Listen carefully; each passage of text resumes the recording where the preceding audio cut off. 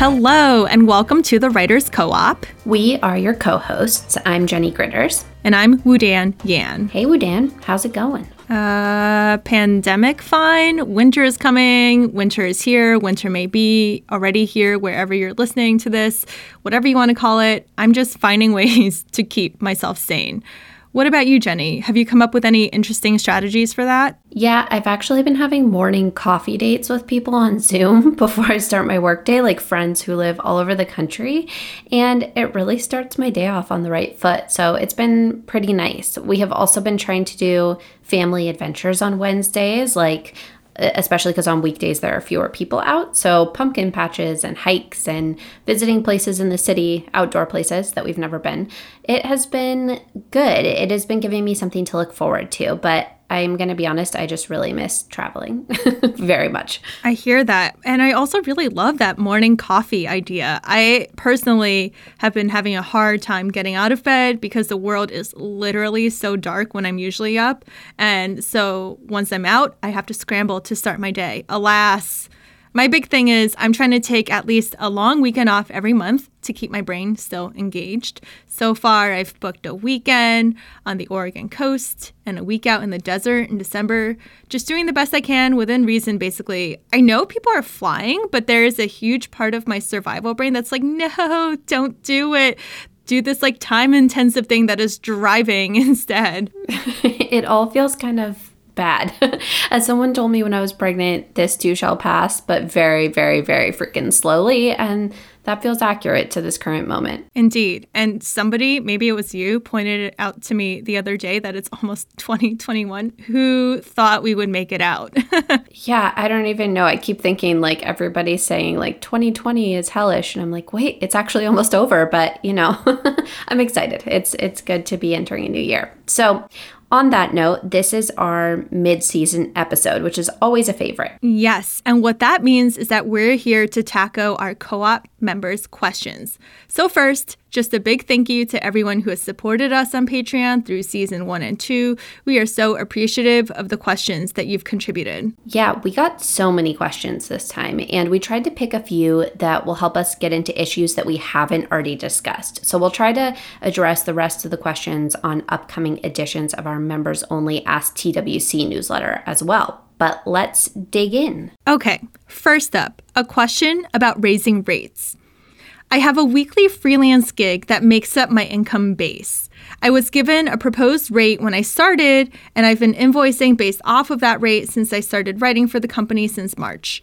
That being said, I've never actually discussed the rate with my editors, and whenever I increase my rate for single assignments, if the assignment is longer or shorter than usual, it's always accepted without question. I'm starting to think that the lack of negotiation means that I'm not asking for enough.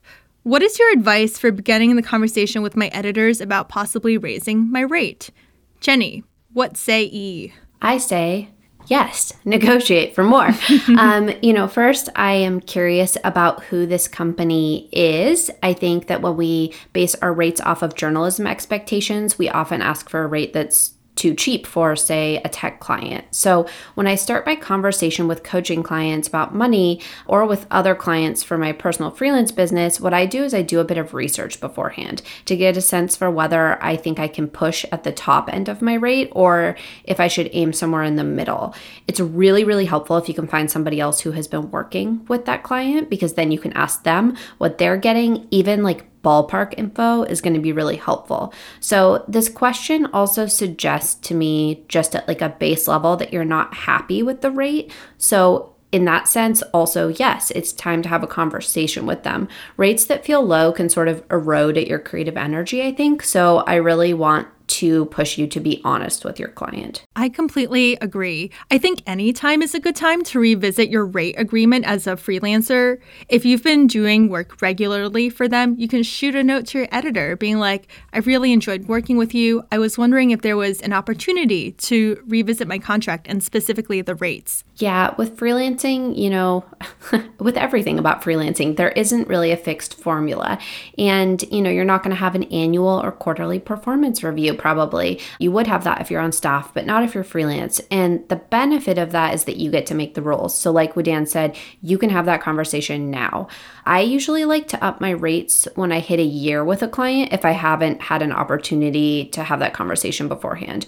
Or if I've just completed a big project that they're really happy with, I also sometimes will ask for a rate bump.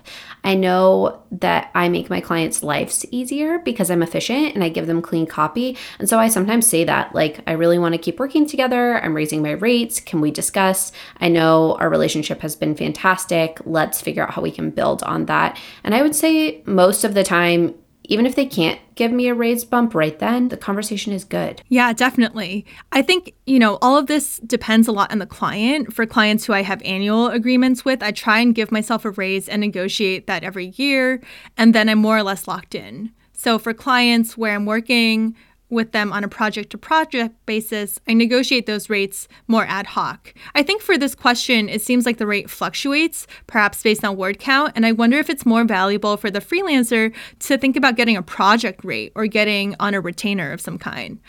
Also, I personally love the language like, can we discuss fill in the blank, because you are showing your cards and you're also hoping to have a conversation. It's not an ultimatum like I'm raising my rates and if you don't meet them, I'm walking away. I think that language, can we discuss, shows that you're willing to collaborate. Totally. It's relationship building, right? It's like the next step. Lately, I have been negotiating for a one-off trial project rate for my first project with a new client and then trying to edge into a monthly retainer agreement after that or some kind of regular work together. So I know we haven't talked much about retainers on the podcast yet, but a retainer is basically when a client agrees to pay you a monthly fee to reserve your time. So either they'll pay you maybe a set amount each month to cover X hours of work or X number of projects, or they'll pay several $100s to essentially reserve you and then pay you for stacked projects on top of that, depending on how much work they need. So especially during a pandemic, I've been encouraging folks to ask for this. It's more so almost symbolic of stability. It means you're a regular contributor, and I think it actually helps both parties if you enjoy working together because it assists with long-term planning. So as Woo-Dan said, we're also really big on project rates over per word or per hour rates. Woo-Dan, do you want to explain that quickly before we move on to the next question? Yes, I've been yelling about this on Twitter, so I'll yell about it on the podcast too. So project rates are the big game changer in my experience, but they're also really tricky to establish because these prices require you to give your best estimate. So it's like an educated guess. So let's first talk about per hour rates. These come up a lot in freelance research or fact-checking gigs or editing. The issue with hourly rates is that it punishes people who are efficient. And the more experience you have with something, the more efficient you're likely to become. I actually really struggled with this earlier in the year. I have a regular fact-checking client who is paying me $50 an hour. I asked for a raise and they said that I was already topping out on their hourly rate. Project rates, on the other hand, basically hide that true hourly rate, which is actually fine because now you and the client are deciding on what the value of the end product is. And that end product is either, a fully accurate podcast series, a fully accurate book, or an edited project. If you are less experienced, you're still getting paid what the project is worth, and your hourly rate might be lower than somebody who's more experienced. And obviously, if you're more experienced, you're probably working faster, and so your hourly rate will be higher. Along with this are per word rates. They're also not great. I know writers talk so much about getting the coveted, $1 a word assignment, but you can get assigned an 800-word story that's actually super complex at that rate, and you'll spend so much time understanding the content, synthesizing it, and dealing with edits. So I think project rates are a better way to think about what an assignment is worth. And with that, I'm going to get off my soapbox. I love this stuff. You know that. I think you really summed it up well. The whole thing here is really just a time-money equation. How can you get paid based on your level of expertise and also make sure you have enough time to do the project and up your hourly rate? Project fee is the answer. I did the math recently and I'm making about $200 an hour for some of my clients because the projects are project fee based. And I'm really fast. So this literally is one of the ways that a 6-figure year happens. I think people are always like, but But isn't your rate $50 an hour? It's like, well, sometimes it is, but a lot of times it's $200 to $300 an hour if it's a project rate. So do the estimate, figure out how long you think it'll take, add a buffer, talk to your client, and then do the project as fast as you can while still making it high quality. Agreed on all counts. Okay, Jenny, what is our next question? The next question is a good one. It is, how often do you take sick leave and how do you handle it in terms of budgeting and pushing back deadlines? Ooh, interesting. Yeah, do you want to try and answer that one first? Sure. I honestly don't take sick leave for myself. I take a lot of days off. I just looked at my calendar and in October I took 5 days off, including weekends. And I think that's kind of the same thing. So here's the thing. For some freelancers, you're on a day rate, right? Like if you're a photographer or videographer, you are literally getting paid by the day. Sometimes project, but day rates are really common. I'm getting paid by the project. Again, I'm plugging project rates. So it's really about when that project gets accepted or publishes that triggers payment. And a day or two off because I'm sick or because I want to run around in the mountains is not going to kill my business model. It just means that my payment for the project may be delayed a day or two. So, Jenny, how do you think about all this? Yeah, I pay into Washington's paid family leave program. I originally signed up for it because I was having a baby and it provides maternity leave coverage. But it also means that I can get sick time if I needed it for like a major surgery, for example. So if I ended up in the hospital, I actually could get up to $1,000 a week. You can also use it to take care of a sick loved one. I think a lot of states don't have this. You should check if yours does. 5 or 6 states have it by now. But I pay about $50 a quarter to be able to use it. And that mentally for me, I think is a big deal. Like if something catastrophic happens, I do have some protection. For me, mentally, I think vacation and sick time are kind of all lumped into one pile business-wise. Like what Udan said, I take a lot of time off, which prevents me from overworking, which prevents burnout, which means I get sick a lot less. Like I actually get sick a lot less as a freelancer than I did at my old jobs. Because at my old jobs, I was never pausing to take care of myself. I also take a lot more vacation time now, even though I had unlimited vacation before. So now I've learned to pause. But that 5 or 6 weeks per year that I take off definitely accounts for being sick as well. And if I am sick, to the question about pushing deadlines back, I wake up and I'll email anybody who's expecting something from me that day. So editors or coaching clients or even potential interviewees. I don't take the calls if I'm sick. And I think that is sometimes tough for freelancers. Like you're sitting at home and it feels like, oh, I'm sick in bed, but I could still do this work. I think it's important to train yourself to take a break. So I usually push the deadline by about 3 days to a week, depending on how sick I am, to give myself some time to recover. When I was pregnant, I had hyperemesis, which means I threw up multiple times every day. And this was a big lesson in taking a break because I literally would wake up like almost every day feeling terrible. And I learned that direct and honest communication, not sob stories, but just like, hey, I woke up sick, really wins the day. Because most of the time what you're working on is just like not actually urgent. And you can take another day or 2 days to do it. Udan, why don't you tell me how much time off do you take each year? And do you have strategies for telling editors when you're going to step away? Yeah, I forget what I said in season 1. I try and take somewhere between 6 to 8 weeks because I am secretly European. I'm kidding. I don't have a drop of European blood coursing through my veins. I think I'm at 5 weeks right now. So we're recording at the end of October. And I think I will definitely get to 6, maybe 8 this year if I let myself take all of December off. I think, Jenny, you and I are a little different in the sense that you're good at planning vacations pretty far in advance while I fly by the seat of my pants. So I try and plan time off when I see a clearing in my deadlines. Usually, if a story is somewhere between edits and going to press and I have to step away, I'll just let my editors know in case they need me. My emails are like, I'm going to be away from date X to Y. So can I help with anything beforehand or once I return? I mostly just keep it really simple. I love it. You don't ask if you're going to step away. You say, these are the dates I'm gone. That is my favorite strategy. Okay, next question. Here it is. How do you budget when you don't know when the money will be paid? For example, I've written multiple pieces for an online outlet, and the contract states payment will be within 45 days of publication. But I never know when the pieces will be published. Sometimes it's right away, sometimes it takes a month or more. I've had similar experiences with print publications. So how do you plan your finances when you don't know when the money is going to come in? Jenny, want to tackle that? Budgeting. Yes, I will tackle this. So I have a few strategies. I think first up, I always negotiate for payment upon approval, not publication. As a writer, you don't get to choose when something publishes. And if you have to wait for the piece to publish, like you just said, you could be waiting for, a week or 6 months. So instead, I want you to be able to invoice when the editor approves your final draft, like when you're done with writing.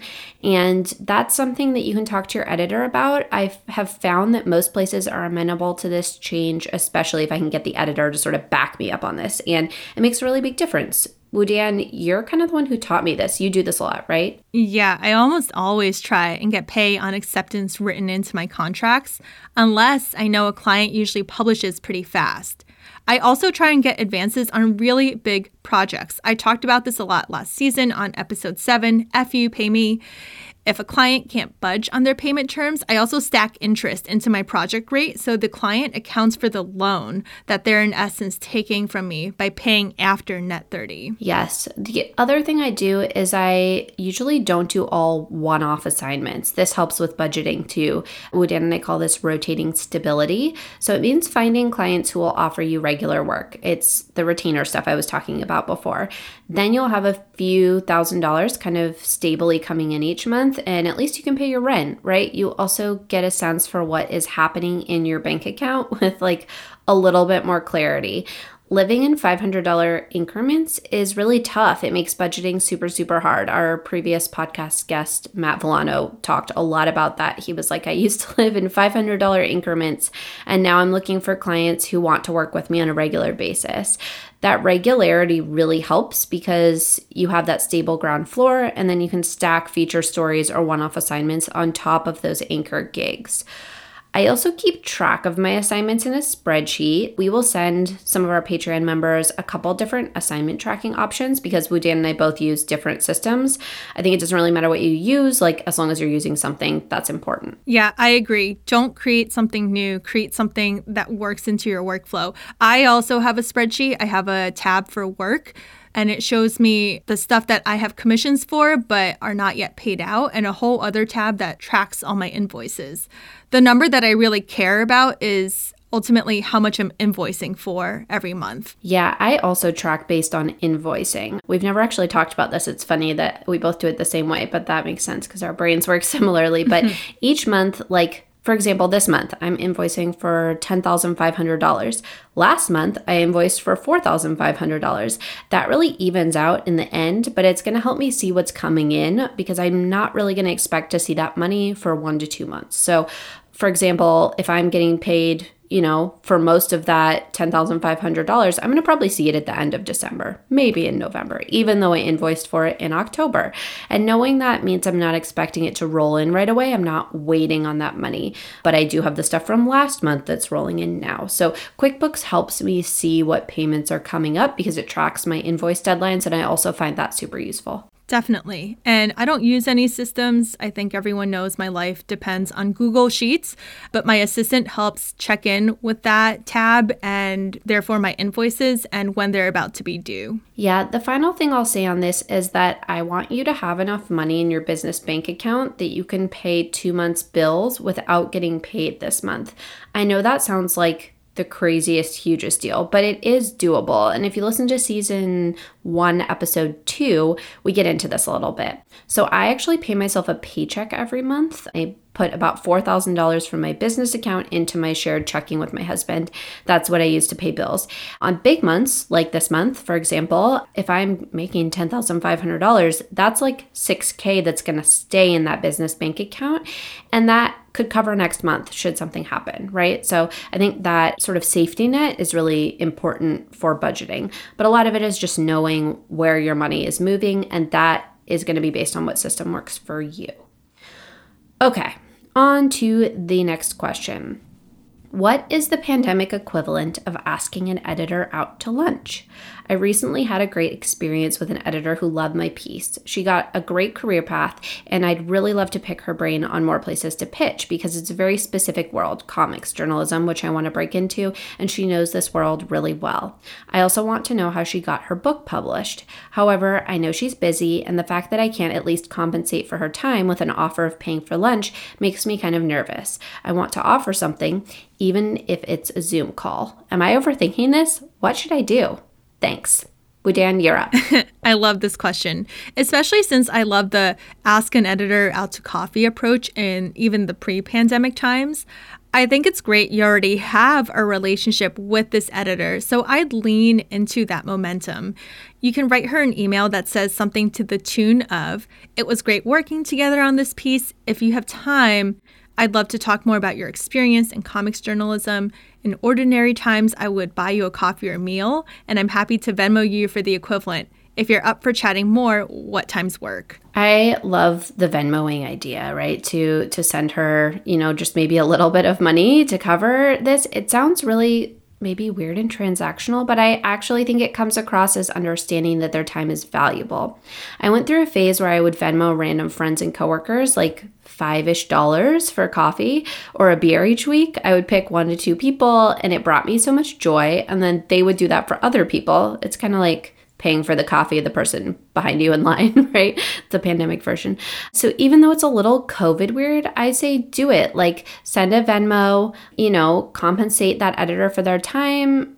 I think it's really important, and I think it's kind. Yeah, I think I live under the idea that nobody really owes you their time, and being conscientious of that time is valuable for other people is an important step. Period. Yep. The key here is just to keep things short, sweet, simple, direct.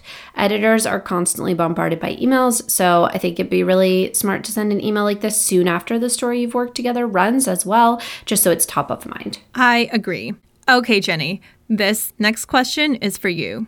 How did you handle canceling work in August without ruining your relationships with the commissioning editors or companies?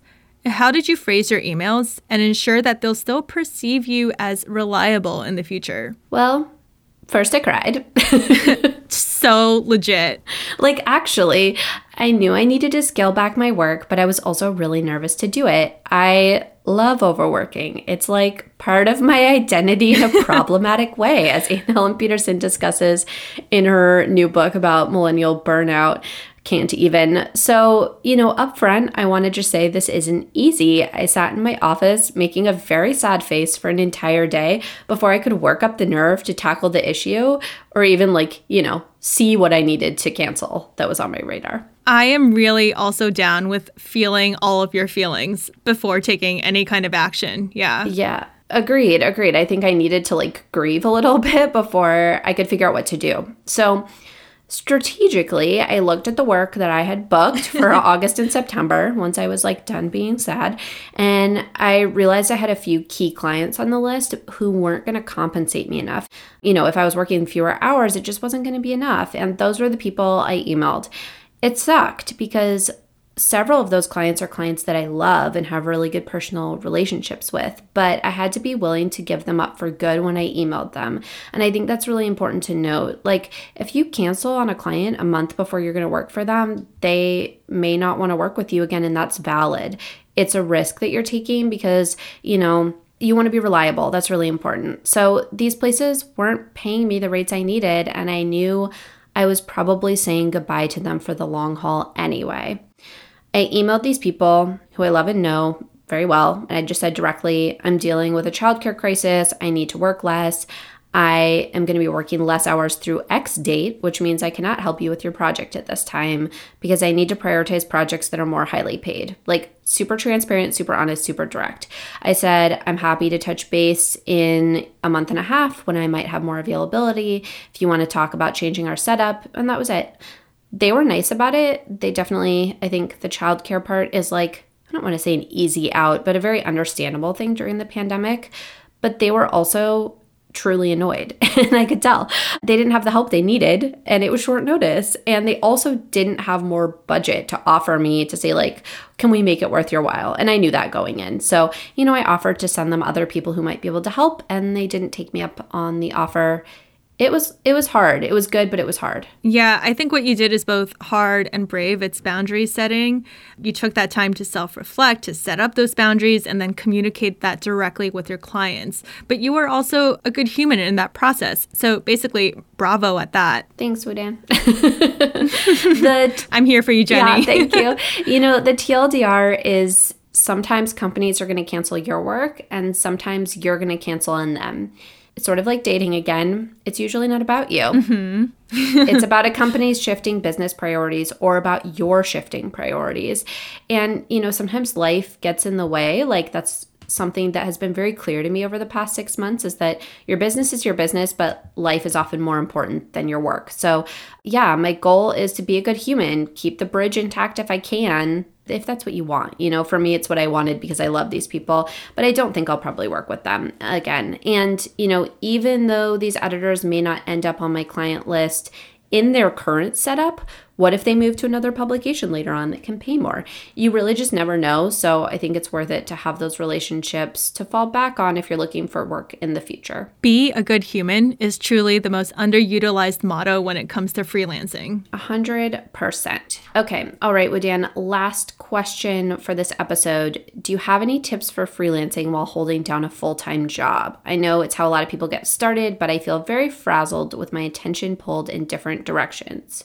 You were a tutor for nearly a year during your first year freelancing, right, Woo-Dan? Maybe you can tell us about that. Yeah. So my answer is not going to be anything revolutionary or novel, because it has to do with setting boundaries. So when I tutored, my tutoring work hours were from 2:30 in the afternoon to 10:30 p.m. at night. My mornings were free, but time was limited, and so was my energy, although I was in my mid-20s then, so I had more energy. I really prioritized developing relationships with new clients. I prioritized writing features and honing my fact-checking skills. I was also incredibly deliberate about publishing stories that I was excited about so I can show them off on my portfolio. So that's the first thing I'd say. Go back to those values we talked about last season, like in our first episode. What do you value, and what is the work that you want to do? Agreed. I feel like this is our answer to a lot of questions. Draw boundary lines clearly and draw them in a way that prioritizes what matters to you. I freelanced a bit on the side of my full-time jobs for 4 years or so. So I was always kind of doing something little on the side. Forever the millennial with the side hustle, I guess. But, I would also say don't take on things that you don't want to do if you have a full-time job. Like, the side hustle should really be focused on what you need to grow your skills. And I also talk to clients a lot about having an offboarding plan in place so that you feel like there's some forward momentum. Like, if you really want to eventually leave the staff job, you want to freelance with a purpose, with an off-ramp that's going to sort of coast you into freelancing in a stable way. I recently talked a coaching client through how to think about an ideal salary using a graph, and I'll put this in the show notes. And in essence, the x-axis is how much money you can make. The y-axis is your quality of life and general happiness. The graph itself looks like a bell curve. I made this to explain to my client that there's an optimal range of money you want to make as a freelancer. Now, if you already have a full-time job, for instance, in this situation, you are already satisfying your basic needs. So do things that are going to make you proud. Don't overexert yourself. Don't take work that just gives you money, because then you're inevitably going to veer into burnout. You already have so much space and stability to tap into your creative brain, to think about the things that you really do want to spend your time on, to hold up that quality of life and not let it deteriorate because you're just overworking for the sake of working. Yep. Well, I think you answered that super well. And with that, that is all we have for this episode. We will be back in 2 weeks with more interviews with the pros. The remainder of this season is interesting, I'd say, and I'm really looking forward to digging in. Yeah, I am excited about our upcoming guests who are going to talk about things like ghostwriting and social media and book writing, all sorts of things. So it'll be fun. Yeah, and also in that bucket, investigative reporting. Was it doable for freelancers to add these activities into their business plans, we have some answers for you. I'm pretty excited to show you the results. Me too. All right, Jenny, with that, I will see you next time. Bye, Woodan. Season 2 of the Writers Co-op is made possible by a grant from the International Women's Media Foundation. Susan Vallet is our editor, and Jen Monier handles research, admin, and more as our producer. The Writers Co-op is hosted by me, Woodan Yan, and Jenny Gritters.